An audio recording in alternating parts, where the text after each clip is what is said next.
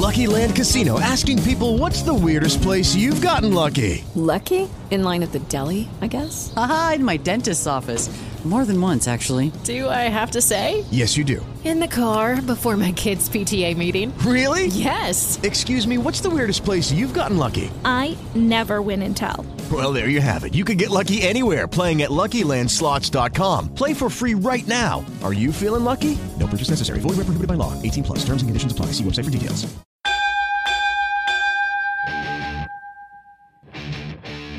The countdown is on to fight time. This is Big Fight Weekend. Now, here is your host, TJ Reeves. Yes, we are back aboard for another edition of the weekend preview here from Big Fight Weekend.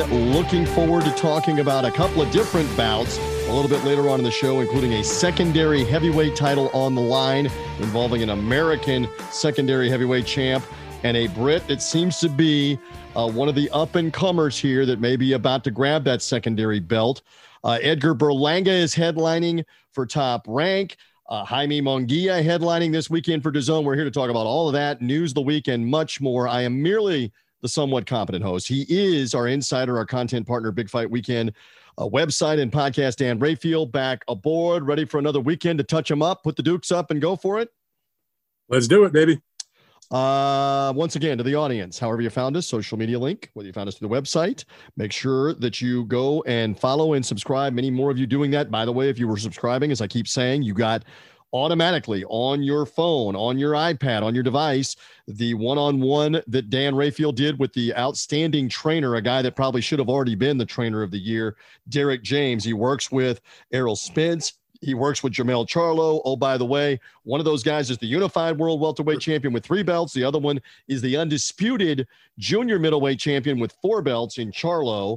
And he's even got a couple of up-and-coming fighters as well. Dan, just a quick plug. They need to go back on this podcast feed and hear that one-on-one. Some very insightful stuff. Yeah, Derek is a very astute guy. He's a former pro fighter. Didn't really do much as a professional, but as a trainer, he's obviously become top of the food chain, one of the best guys out there. You mentioned he works with the two name fighters in Charlo and Spence. He's got a young fighter named Frank Martin, a lightweight, who was promoted by Errol Spence's company, who was supposed to be on the undercard when the other Charlo was going to defend the middleweight title against Zaleski. That fight we'll talk about got postponed because of the injury, so his fight is off. But Derek went through all the things we discussed in detail. Errol's big win in April against Ordenis Ugas to unify the 3 welterweight belts.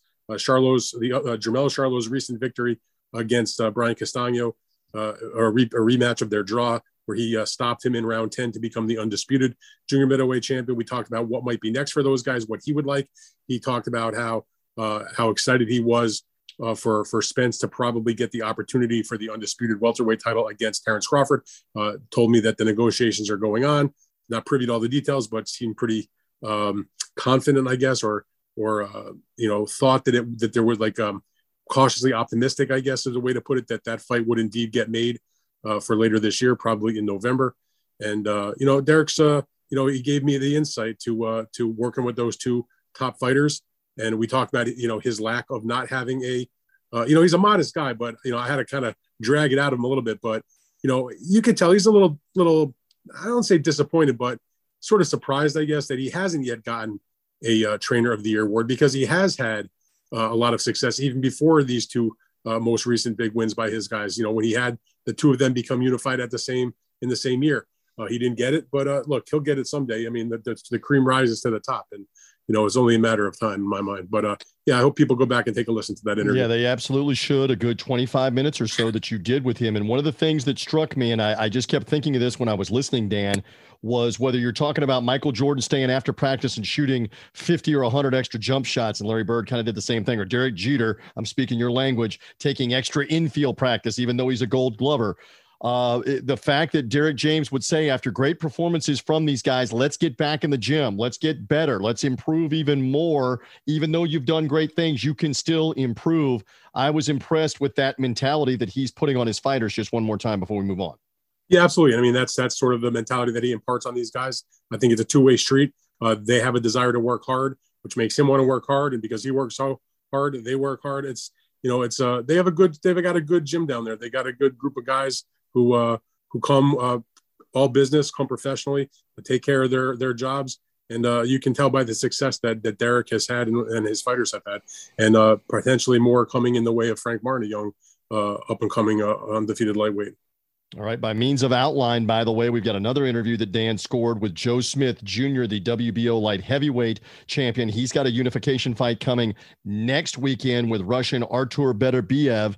Beterbiev has 2 of the light heavyweight title belts. Joe Smith, a 3rd. So we'll hear from Joe Smith a little bit later on in this podcast. I look forward to hearing that from Dan here as part of Big Fight Weekend, and fight picks upcoming for that Trevor Bryan, Daniel Dubois fight.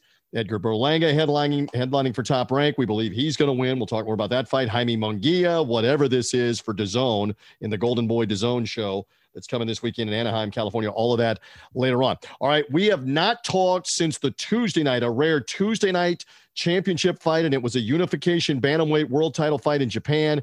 Naoya the Monster Inoue just destroyed Nonito Donaire in just 2 rounds. What was an exciting, dramatic 12-round fight 2.5 years ago was over almost faster than you could spell Naoya Inoue.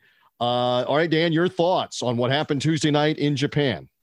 Well, Tuesday night in Japan, early Tuesday morning here in the United States. So I was up earlier than usual to watch that on ESPN. Plus, you keep saying Tuesday night. I'm like, Tuesday night? No, Tuesday morning. Right. We're not in Japan. Right. But nonetheless, listen, I'm not surprised that it was a knockout by Inoue. You and I talked about it on our Bet US pick show, boxing show. We both picked Inoue by a knockout. I didn't think it was going to be 2 rounds. I didn't think it would be completely one-sided.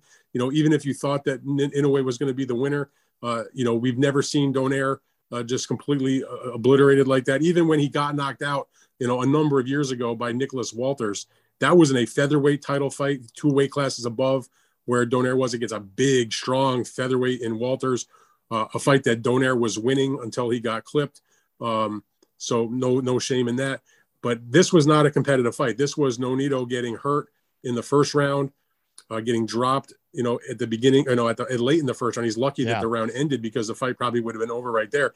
And I listened to Nonito's remarks on his YouTube channel that he has with his wife, talking with his team in the dressing room after the fight, because he didn't do an in-ring interview. I think he was being examined by the medical professionals. In any event, he said, listen, I just never saw that punch coming. I was like, I heard the referee counting, like, why is he counting? And he realized he got knocked down when he looked to the corner and saw his wife, tell him to put the gloves up. And by the way, can I interject? That's never good. That's never a good sign. Never a good sign. Yeah. And as you said, it's like, and I've heard this refrain from 1,000 fighters in my time. It's the age old adage, if you don't, the punch you don't see is the one that does the most damage. It hurts the worst. He never saw the shot coming. He got nailed with a right hand on the temple and messed up his legs. And, he was never really the same. And he got really badly staggered with a left hand in the second round. Within, 10 or 15 seconds after that, Inoue was just all over him and punch after punch after punch and put him down with a combination. And the ref stopped the fight. I mean, TJ, sometimes you're the windshield and sometimes you're the bug. Yeah, no doubt. And I wonder, because Bernardo Osuna and Andre Ward were on the call remotely on this, but they brought up in the brief time they had to bring it up that these were different gloves in the first time around. And I thought that was fascinating. And Andre Ward was kind of making the point that the gloves had a little less padding or whatever, for whatever reason. Yeah, no, I mean, how much of a factor was that? Give us the insight.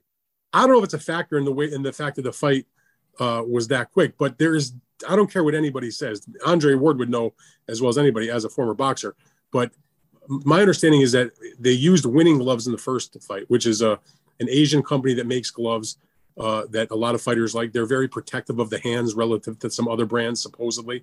And instead of, for this fight, if I think I've got it right, is that Inoue elected for the Reyes gloves, the Mexican brand, which is known as the puncher's glove. What's the difference? They're boxing gloves. They're still all the same. They're still 8 ounces. Well, I'm telling you, they are not the same. I have held winning gloves in my hand and Reyes gloves in my other hand. And trust me, I'd rather get hit with, I don't want to get hit at all, but I'd much rather get hit with a winning glove. Begs the question, why would Donaire agree to the switch? Or did you think he had a choice and didn't have a choice? What's your I'm not conjecture? aware of what went into that decision-making process. They were both champions. It may have been Inoue's choice because it was, he was the so-called A side. He had 2 of the titles, whatever. But the point is, the winning gloves are much fluffier, much softer, much more padding. It feels like in the knuckle area. The Reyes gloves are still 8 ounces, like the winning gloves, but their weight is distributed differently. It's made with a little bit of a different material. The edges are kind of sharp. You're going to get cut. You have much more, not that Donaire got cut up, but you have a much better chance of being cut with a Reyes glove than you do with a winning glove. 100%. There's a big difference in those gloves, and the natural punching power of both of these guys would have shown in the Reyes gloves. Because I'm sure if Donaire could have gotten off, it might have done some damage to, if he was wearing the Reyes gloves, also would have done some damage. But there's no doubt that in a way fancies himself a puncher. He is a puncher. He was wearing the puncher's gloves, as they're called, and it showed because he was a devastating puncher against Donaire in that fight. And look, as I said before the fight happened, whatever was going to go down on Tuesday, Donaire's a Hall of Famer, win or lose. It doesn't change his legacy. It would have maybe increased it had he scored the upset. He's 39 years old. He's had an awesome career. He's a great guy. He came out of the fight, even though it was kind of disappointing. Obviously, he's not injured. I don't know what he's going to do. It sounded kind of like he might fight again. If he decides to retire, good for him. But in a way, has a lot of people talking about how the way he just dismissed a future Hall of Famer who'd never been destroyed like that.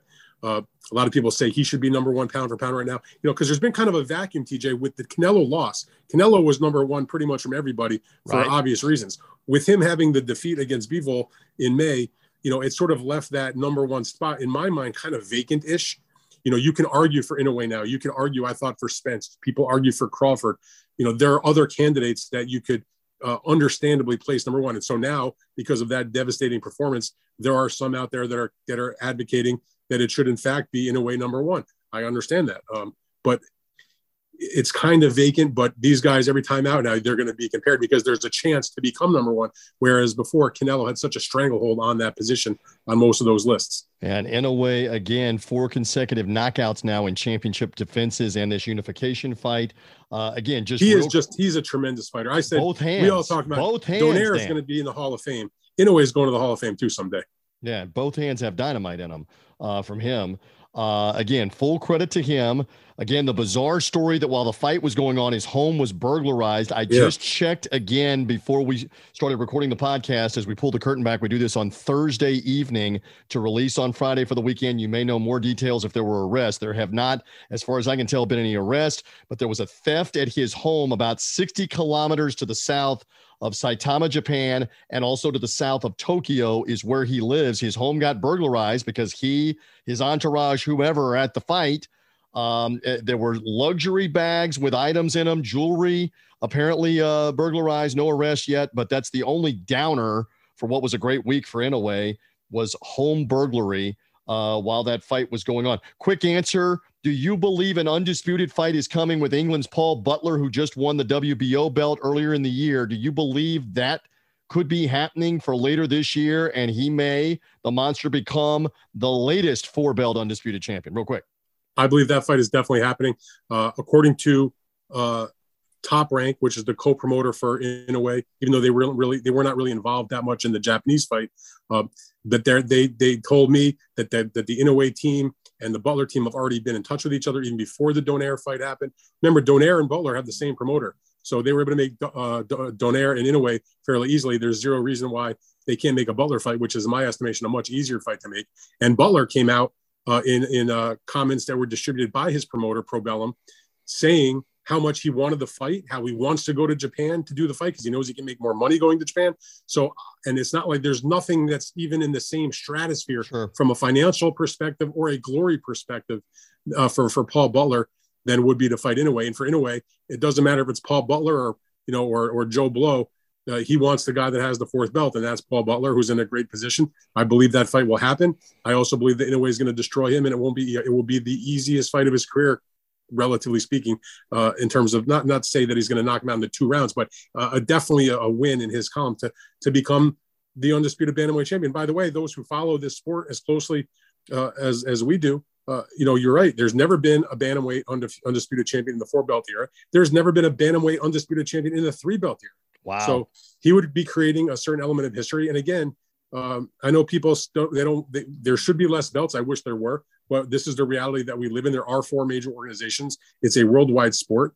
And it's hard to win the 4 belts. And if he gets the opportunity against Butler, I think there's a pretty damn good chance that he's going to get that 4th belt. And at that point, he'll move up to 122 pounds, which is where he wants to campaign after this. And, I know Stephen Fulton Jr. was mentioning his name also. I don't know. That's a hard fight to make, but when you think fantasy fights, you got the number 1 guy at 118. Fulton is establishing himself in the recent times as the number 1 guy at 122. That's a great fight also. Love that one. All right, we'll move on to a couple of other real quick things. Joe Smith Jr. on deck, WBO light heavyweight champion. Dan's exclusive one-on-one conversation with him in advance of the unified light heavyweight title fight that'll be taking place in New York next weekend. Not this weekend, but next weekend. You'll hear that in a moment. One fight that was supposed to be on next weekend in Houston is Jermall Charlo, the twin brother of Jermell, the WBC middleweight champion. Fight is off. Dan, give us the insight real quick. It's an injury, and how serious and how long is the delay? Can they maybe get this thing back on later in the summer? What are you hearing? With Lucky Land Slots, you can get lucky just about anywhere. Dearly beloved, we are gathered here today to... Has anyone seen the bride and groom? Sorry, we're here. We were getting lucky in the limo and we lost track of time. No, Lucky Land Casino, with cash prizes that add up quicker than a guest registry. In that case, I pronounce you lucky. Play for free at LuckyLandSlots.com. Daily bonuses are waiting. No purchase necessary. Void where prohibited by law. 18+. Terms and conditions apply. See website for details. He was supposed to have a hometown defense in Houston against Zaleski on the Juneteenth holiday in Houston. And it was announced just in the last few days that he had suffered a back injury and that the fight was being postponed. From what I understand from talking to people involved with the event, it was a back injury that he suffered while doing road work, out running, hurt the back, tweaked the back. So that's obviously a downer that the fight's postponed. But the better part of it is that I was told it's not a matter of months. It's probably just a matter of weeks. Not the strongest fight in the first place to begin with. Let's be honest. Most people viewed when Showtime announced their very grand 9 fights or 8 fights that they put out, their dates. There was a lot of great matchups on that list of fights. Probably the weakest one, frankly, was Charlo Zaleski. But nonetheless, it's off for now, but it'll be rescheduled at some point, most likely before the end of the summer, probably sometime in July, maybe early August. And Charlo, he's already been off for a year. He hasn't fought for a while, so this will be him coming back in another fight where he's going to be a prohibitive favorite. And again, we're just speculating here. I don't know. Just let me interject one thing though, TJ. Frank Martin, the lightweight that I talked to Derek James about, that was the show he was supposed to be on, where now his fight is postponed also, as the whole entire card. Both, no doubt. And look, I'm the last one to sit here if a guy is hurt legitimately and say what's going on. But you and I see the smirk. You've done this for a long time. There is conversation. This was not a great matchup. And suddenly the mysterious back injury has floated around in boxing for decades, that maybe they're delaying this to try to reload better ticket sales later in the summer. I'm not saying we have that on any authority. I'm just saying for consumption, I don't know. Please go ahead. I just know the worse the ticket sales are, the sorer the back gets. The worse the ticket sales are, the more injured the hand gets. I'm not saying that's what happened, but it's, this ain't my first rodeo. Throughout boxing, you've seen it probably 24 times where a fight is delayed, not off, delayed, and it has something to do with the box office. Maybe I think both things are possible. The boxer could actually have some type of injury. Mm-hmm. But if it was a big matchup that was generating lots of publicity and big ticket sales, if that was coming in, it's a little bit harder to postpone. Mm-hmm. If the ticket sales are soft or the publicity is negative, it makes it a little bit easier if you've got that little bit of an injury to say, you know what, I'm gonna make sure I'm 100% and call it a day. To be clear, before somebody starts screaming at us from Showtime or PBC, we are not doctors. We're just playing it on the podcast. I am just saying for public consumption that Charlo has fought several times in Houston. This was not a great matchup, and it's entirely possible, we don't know, that the ticket sales were not very good, even if he had been healthy to have the fight. So I'm just putting it out there for consumption that if they're fighting again in a month, it probably won't be in a month, but in 6 weeks, Maybe the sales will be better in 6 weeks. I don't know for this, but we're just speculating. We're just speculating. I did find here. somewhat ironic that you had Selesky, who was his opponent, who was supposed to at one point fight Jaime Munguia, pulled out with an injury. They never even disclosed what the injury was, and they ended up forcing that fight to get switched to a new date. And then he fell out altogether, and they got a replacement opponent. So Selesky's been on both sides of the coin when it comes to injuries, postponing dates and fights. So, chalk it up to it's boxing. We'll see what happens. And even without Charlo's defense fitting in the schedule, we've had a great run in recent weeks, as we have documented here on the podcast, on the website, on my newsletter. And we've got more good matchups coming down the pike. So, if we have to live another 6 weeks without a middleweight Charlo title defense, I think I'll make it. Well, and Jermall Charlo, if he is injured, let's hope he gets healthy, because he's an exciting fighter. And then let's see what happens in this fight and down the road with what else he can get involved in down the road, if that is the case. All right, without further delay, let's get into the aforementioned conversation that involves the upcoming unified light heavyweight title. Dan has got a conversation now. All right, I would like to welcome in my very special guest today. It is none other than the WBO light heavyweight champion of the world, Joe Smith Jr.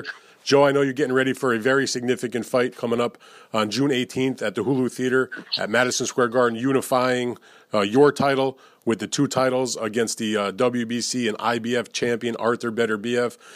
So I know you're getting ready for that fight, so I appreciate you taking the time to be with me today. Thank you so much.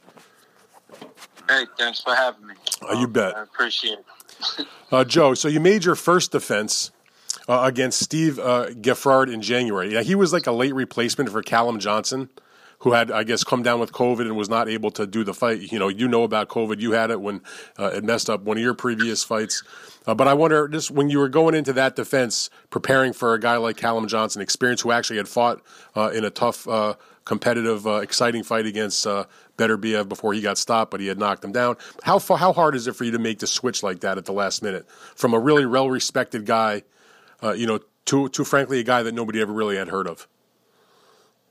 Yeah, not too many people have heard of him, but he's been around. He's been in a lot of sparring. He's been a sparring partner for a lot of top fighters. He was a decent fighter himself. He had good amateur background and stuff, but we didn't know anything really about him until we knew we were fighting him. So, just jumping in with somebody you know nothing about is, always, I guess it's a scary thing, because you don't know, you're training to fight somebody, but then you're fighting somebody now with a totally different style and everything. So it was tough, but you got to adapt to who you're in there with quickly, and that's how but that's what a champion does. So that's what I did. I got in there, I figured him out, and then I got him out of there. Well, I was going to say, you won every round on the scorecards, or almost every round on the scorecards. You stopped him in the 9th round, and I wondered, based on the situation going in, it wasn't the guy you were looking to fight, but how satisfied were you with that performance? Yeah, I was satisfied with it, because he was, like I said, he was in there to survive, He was. So by me stopping him, it was a good accomplishment for me, because he wasn't easy to get out of there, because he was just trying to survive and steal grounds maybe here and there. But now I know, I put on a good performance. I know going into that fight, there was a lot of conversation if you win, which you were expected to do, whether it was Callum Johnson or against Geffrard, that there was conversation about the possibility of you fighting Beterbiev at that point. So when the fight was over and you had won and you retained your title, how hard did you push your team to make sure that they could land you this unification with Beterbiev in the next fight? I mean, for a while now, my team knew, that I wanted to fight, Beterbiev and the top guys. I want to unify the division, as quickly as possible. There hasn't been a unified champion in the light heavyweight division, so I would like to be the first to do it. But we got a long way to go. I got to get past Beterbiev. He's a tough guy, but my team, they got it together quick. Joe DeGuardia with Star Boxing. I guess he got on the phone and was making calls. You know, I feel like it was already set up. Everything was just worked right into this fight happening. I don't know. And when you talk about hasn't been a unified light heavyweight champion, I know you mean in the era with 4 belts.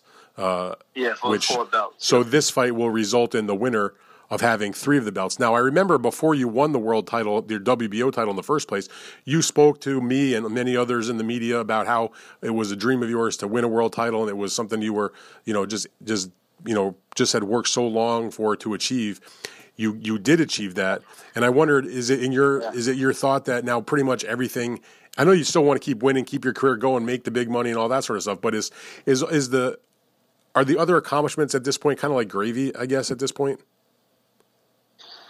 I mean, everything I accomplished, led me to the world title, and I'm glad I accomplished that by becoming a world champion, and now I have a new goal in mind, so I want to just keep working towards it and being the best I can be. I mean, I believe if I could beat Beterbiev and Bivol, I could be recognized as one of the best light heavyweights ever because of my background. I fought a lot of world champions and beat them.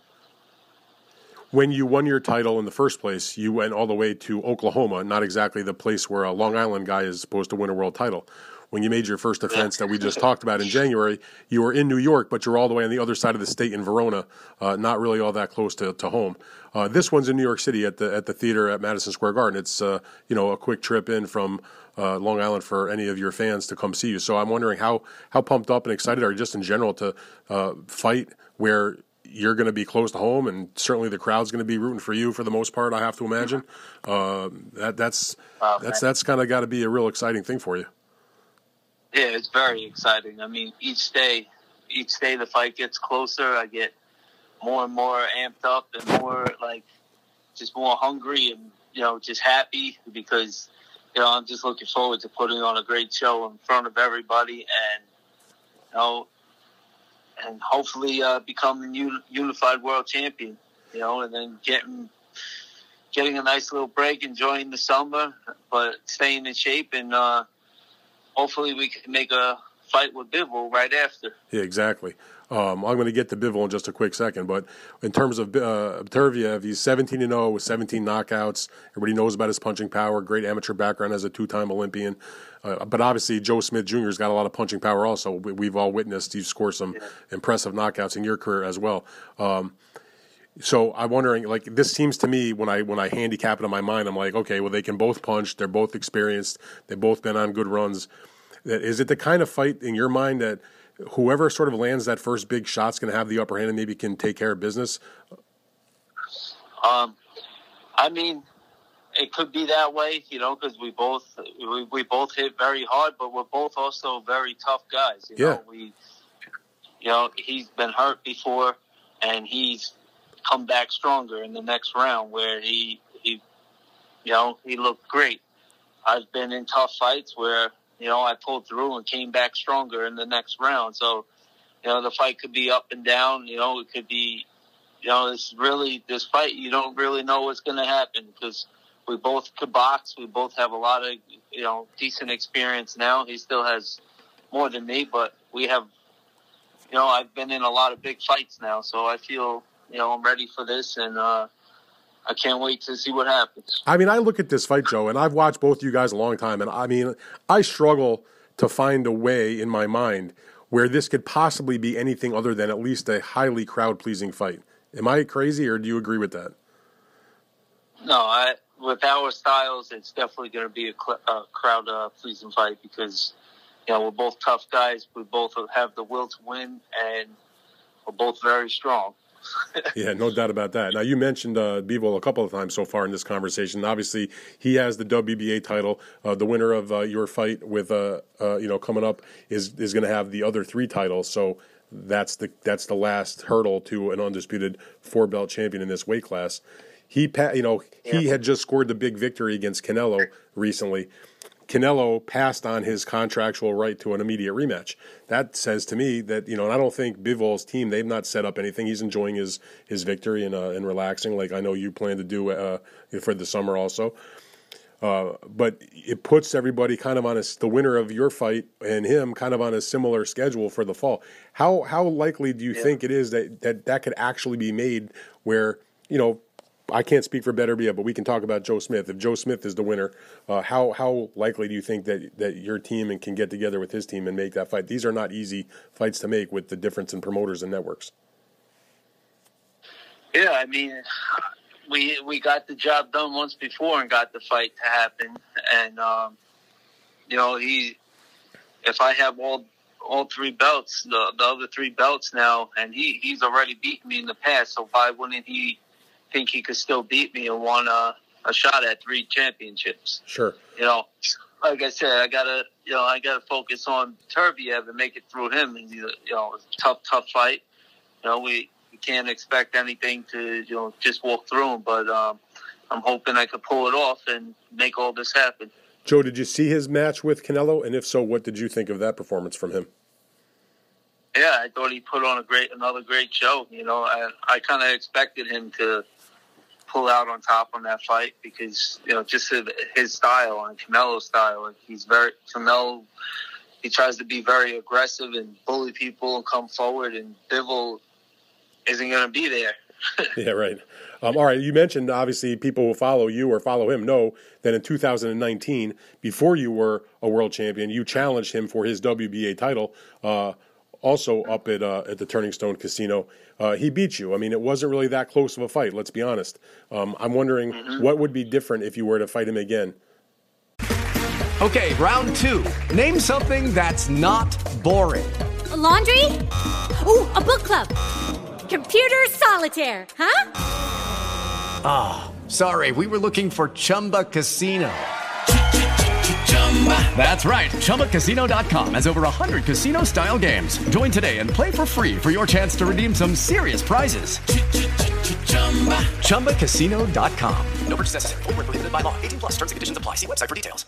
It is Ryan here, and I have a question for you. What do you do when you win? Like, are you a fist pumper, a woohooer, a hand clapper, a high fiver? I kind of like the high five, but if you want to hone in on those winning moves, check out Chumba Casino. At ChumbaCasino.com, choose from hundreds of social casino-style games for your chance to redeem serious cash prizes. There are new game releases weekly, plus free daily bonuses. So don't wait. Start having the most fun ever at ChumbaCasino.com. No purchase necessary. VGW. Void where prohibited by law. See terms and conditions. 18+. I mean, a lot has changed. I have a lot more experience. And when I fought him, it was, after a layoff. I just came back from an injury, had one fight, and jumped in the ring with a world champion who has a lot of experience that I didn't have yet. And I believe with the experience I had since, it'll be a different fight. My recollection of that, I was there ringside for that fight, was that late in that fight, I want to say the 11th round, you tell me, correct me if I'm wrong, that you did, the one time you broke through, you had him in kind of some trouble there late in the fight with a hard shot. If I had 10 more seconds in that round, I would have been world champion then. But I ran out of time. I hit him right at the bell. And that ending, he literally ending the 11th round? Grabbed the rope and walked. He walked the rope back to his corner. Was that the end of round 11? I believe it might have been 10. 10, yeah, but it was late. So yeah. So just that, I mean, But, one shot should give you confidence. You could do that again, I would think. Yes, the key to just being a little more busy and, just, more, picking my shots and taking my time. When I fought him, I was just rushing and trying to land a big punch. Now, and I'll just wrap up with this. As you go into the fight coming up next week with Beterbiev, I wonder, we know the type of fighter you are. We've seen you, as you mentioned, gut things out in tough fights. We've seen you blow guys out, knock them out, survive some tough moments. What are the sorts of things that you and your training team and your group think that you need to work on to be even better when you take on this challenge coming up next week? I think the key with me to come out with a victory is just to stay calm, stay relaxed, patient, and, just take it round by round, and, I believe I'll do it. And when it's all said and done, we'll hear the ring announcer say, and the new unified champ, Joe Smith Jr.? That's the plan. That's the plan. Joe, thank you very much for taking the time out to do this with me today. I appreciate it, and I wish you nothing but the best of luck coming up on the fight June 18th. All right, thank you. Appreciate it. You bet.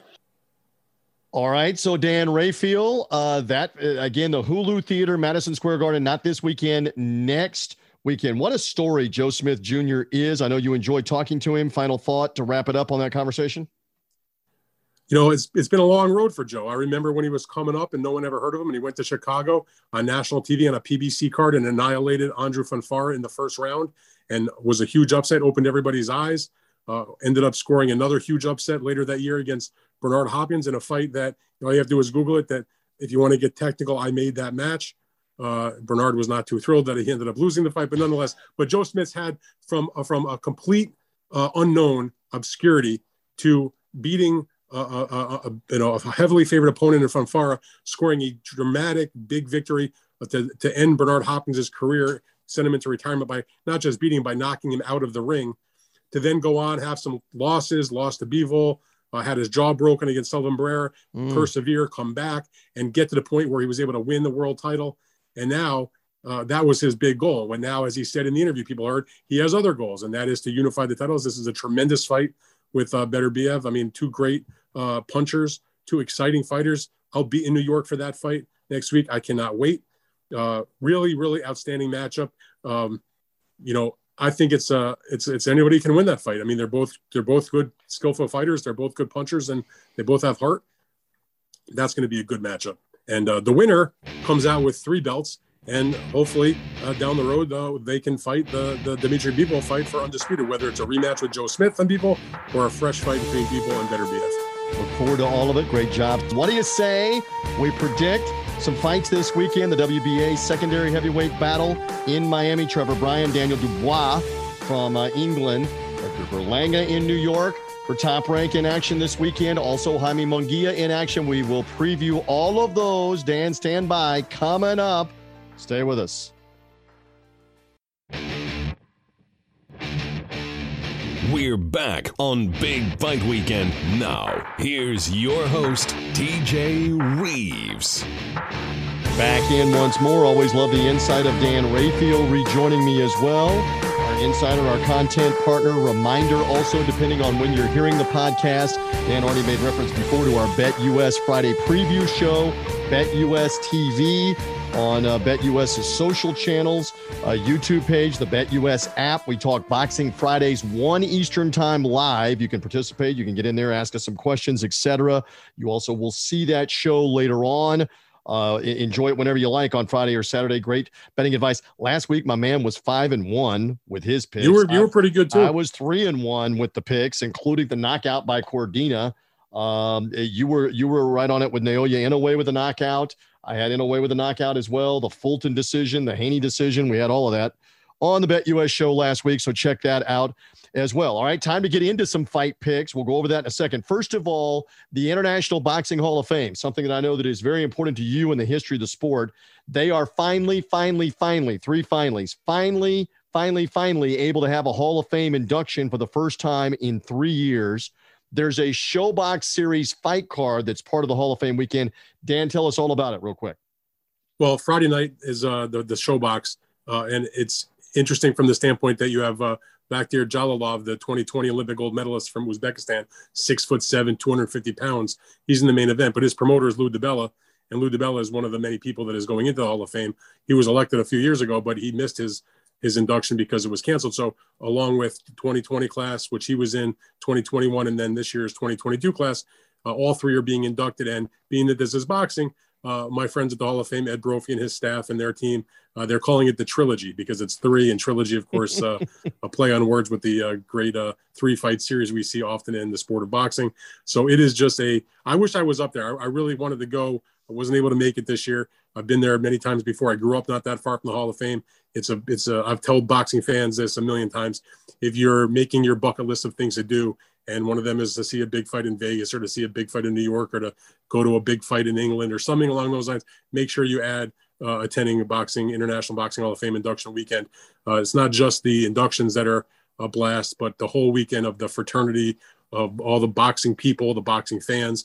There's usually a live card like there is on Friday night. People who follow me, who know me, know I'm a big collector of boxing memorabilia. They have a memorabilia show on Saturdays at the Canastota High School, which is walking distance from the museum in Canastota. It's just a great weekend. Boxing's different than other sports, TJ. You wouldn't be able to get close to the Baseball Hall of Famers or the Football Hall of Famers on their weekend. But on the Boxing Hall of Fame weekend, the boxing people, the fans, and those in the sport, the athletes, the media, the managers, the trainers, all the other people associated with, everybody mingles together. It's a great thing. And, you get a chance to be close to all these different people. It's so much fun. And they this year haven't had is loaded. it. They haven't had it for 3 years. So it's even more special this go around. Oh, I mean, the group of people that are being inducted, just in terms of the modern men, which is the one category of the various categories that typically gets the most attention. Bernard Hopkins, Juan Manuel Marquez, Shane Mosley from the class of 2020, Vladimir Klitschko, Floyd Mayweather, Andre Ward from the class of 2021, and Miguel Cotto, Roy Jones, and James Toney, the class of 2022. And then the women are equally as good. They elect fewer, and that's a newer category on the ballot. But you have as famous a women boxers as there's ever been, Christy Martin, who the boxing writers had named the Women's Fighter of the Year award after. She's obviously been a trailblazer. Lucia Riker, her great rival that she never fought. Layla Ali, Ann Wolf, Regina Hamlich, the great women's boxer from Germany, and Holly Holm. I mean, and then that's just the fighters. Then there's all the others, like Lou DiBella, Kathy Duva, the late, great Dan Goosen, who was a close friend of mine for many years.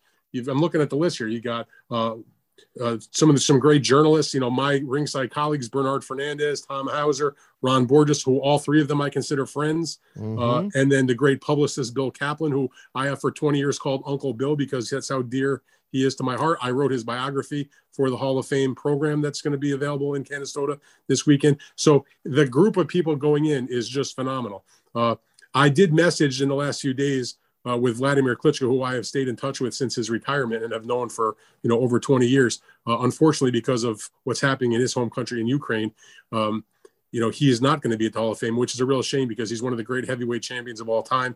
Appeared in more heavyweight title fights than anybody who ever lived, and it's just a shame that he's going to have to miss his. It doesn't erase what he accomplished.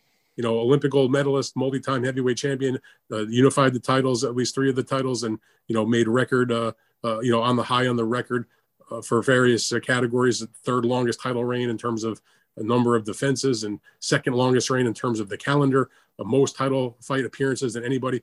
It's unfortunate he should be there, but I love this class and I really wish I was there because here's the thing, TJ, all those people I just mentioned, particularly the modern men, I mean, if you added up the fights that they've had that I've covered, it's probably over 100, probably 100 fights of theirs I've covered. I mean, just Miguel Cotto alone, I covered like 25 of his fights. Bernard Hopkins, 20 plus, 26 of his fights, something like that. I mean, Mayweather, Marquez, Mosley. I mean, these are the great fighters of my tenure as a boxing writer from the last 20 years. Roy Jones, James Toney. I mean, Klitschko, like I said, just an unbelievable group of guys. Andre Ward. I mean, just a really. It's to think that they're going to Hall of Fame and their careers are over now for all the last few years just kind of blows my mind because I spent so much of my life reporting and chronicling what those men were doing in their careers and their lives. Well said on that. And again, the Hall of Fame stretches back to the likes of Marciano or Sugar Ray Robinson, comes forward to Ali and Sugar Ray Leonard and Mike Tyson, Chavez, De La Hoya, go backwards to Marvin Hagler, go backwards to Larry Holmes, come forward to the greats of today. Love that. Love all of that. And well said with all of that. And good for them that they've gotten back on their feet and been able to do the induction here after they have fallen on hard times financially and otherwise. They're finally back at the International Boxing. And I must say just one other thing. All those people that I just mentioned, I voted for them, because I've been voting in the Hall of Fame for most of my career since about 2002. I think I've had. Is there someone, just real quick, and I don't want to get to the fight previews, is there someone right now that's not there that you've been voting for and think should be there? Is there a name that comes to your mind right now? Hey, he should have been in a couple of years ago, should be in now. Is there one, or are we pretty good and pretty up to date? Well, the thing is, the ballot has like 40 different names. I'm talking strictly about the men's modern category. And the rules are that they only elect 3 per year unless there's people that are over 80% of the vote, in which case anybody over 80% would be elected.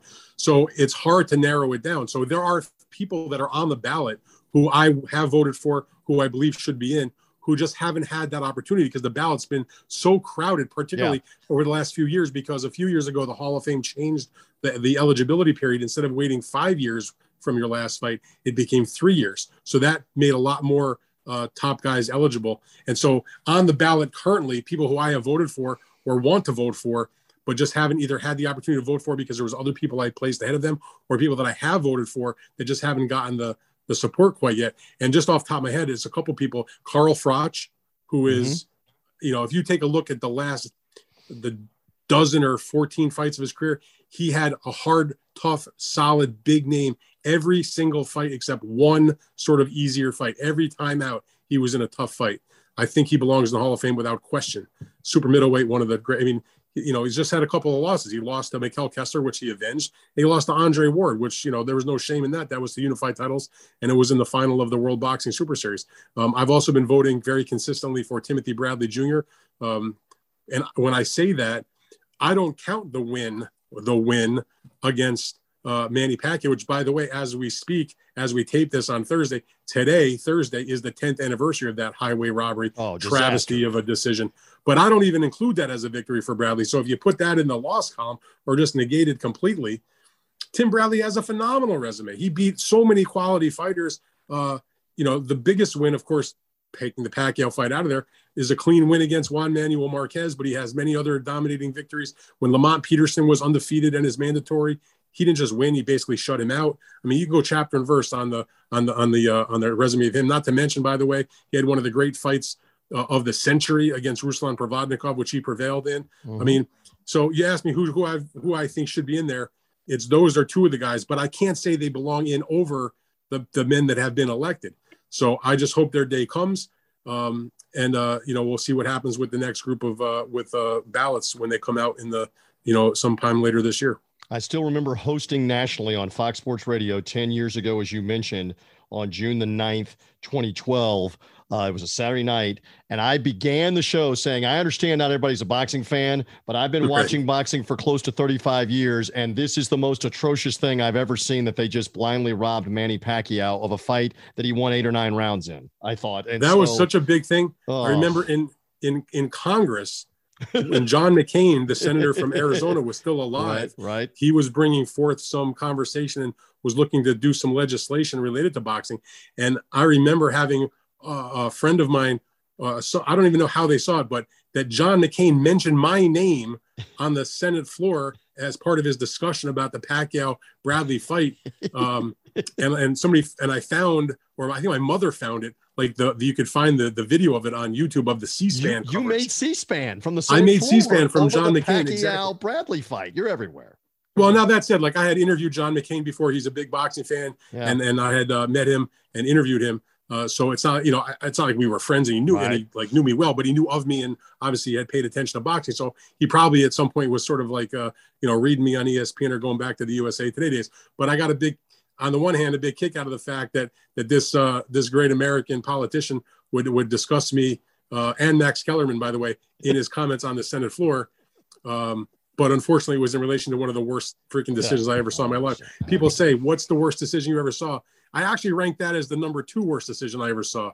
The other one is not as famous, but it is equally as disgusting. And that was when they gave Joel Casamayor, who at the time was the lineal lightweight champion of the world, a decision in Madison Square Garden on an undercard against Jose Armando Santa Cruz, the older brother of Leo Santa Cruz, who he knocked Casamayor down in the first round, totally dominated. Most of us at ringside had that fight 12-0, maybe 11-1. If you could find somebody generously 10-2, and they gave Casamayor a split decision. With Lucky Land Slots, you can get lucky just about anywhere. Dearly beloved, we are gathered here today to... Has anyone seen the bride and groom? Sorry, we're here. We were getting lucky in the limo and we lost track of time. No, Lucky Land Casino, with cash prizes that add up quicker than a guest registry. In that case, I pronounce you lucky. Play for free at LuckyLandSlots.com. Daily bonuses are waiting. No purchase necessary. Void where prohibited by law. 18+. Terms and conditions apply. See website for details. Awful. I will just, speaking of Roy Jones, I will just submit to you, you're talking professional boxing. Roy Jones beat that Korean in the 88 Seoul Olympics, pillar to post, as I like to say. You like my phrase. He outlanded him like by 50 punches. But here's the point, though. Rounds. They actually found. Now, I was speaking about fights I've been to in person, right. But in terms of Roy Jones, and not that it makes it right or acceptable, at least in that case, they found years later they proved that it was corruption, the bribery, and they've never put done one that of the judges in with Bradley prison. I believe they put one of the judges in prison. I don't know about that, but they never proved any corruption with the Bradley and Pacquiao fight or that Casimir Santa Cruz fight, which just to me it just turned out to be just just incompetence or whatever, but just a bad scene. But anyway, that was the 10th anniversary, but that all stems from the fact that I believe very strongly, and I've written about it. Bradley belongs in the Hall of Fame. Carl Froch belongs in the Hall of Fame. Hopefully their day will come, and hopefully all of the people that are being inducted this Sunday enjoy themselves. It's a big honor. It's the end of the road. I mean, it's the ultimate. I mean, it's all the titles and all the adulation is wonderful, and the guys who make all the big money.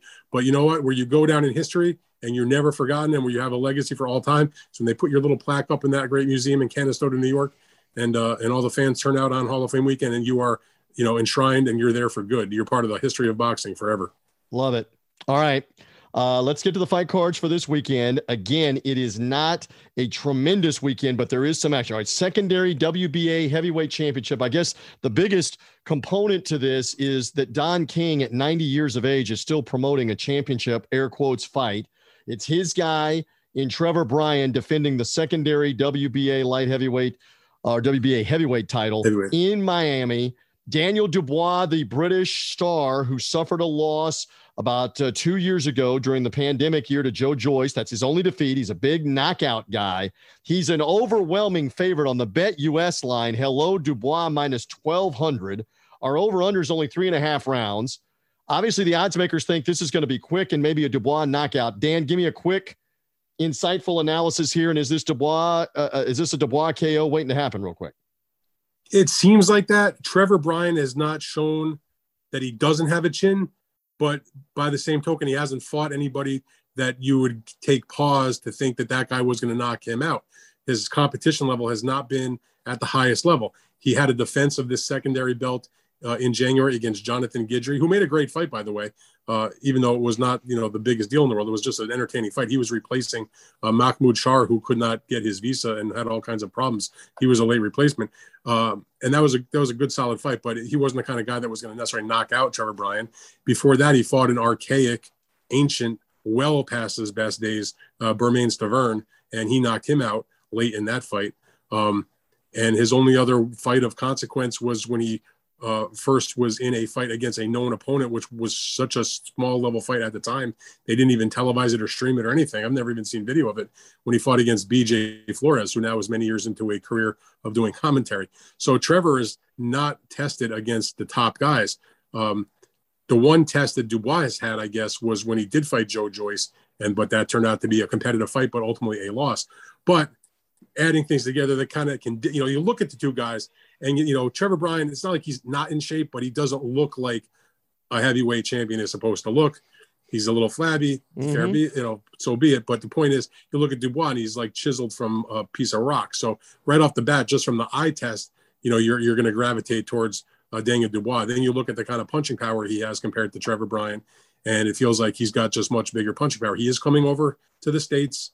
He did come here once before and fight on a Jake Paul undercard, but not against a guy that's even at the remote level of a Trevor Bryan. I think that the odds makers probably have it right that it's a Dubois by knockout. I just don't know if it's quite as early as the 3.5 on the over/under. I think I might lean towards the over on that kind of fight. But you're right about Don King still promoting. I do some work for the folks at Fight the app that is going to the fight's on regular pay-per-view at 4:00 in the afternoon, which coincides with the British prime time for Dubois because he's a draw over there.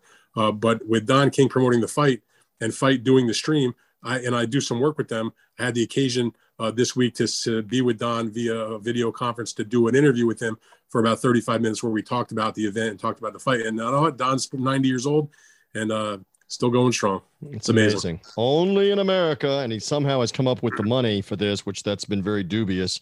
So here we go. Brian and Dubois, we'll see what happens there. All right, the other two fights that I have been mentioning, Edgar Berlanga, super middleweight contender, 10-round fight with Alexis Angulo, Romar Alexis Angulo, who's a veteran, super middleweight. And then also Jaime Munguia in a fight that we've already ridiculed is the headlining Golden Boy DAZN main event out in Anaheim.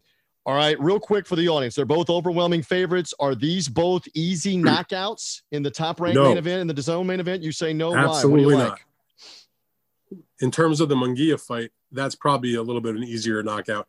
Munguia, for whatever reason, is doing this fight over the weight of 160 where he's been campaigning. It's billed as a super middleweight fight. I believe the contract weight is 165.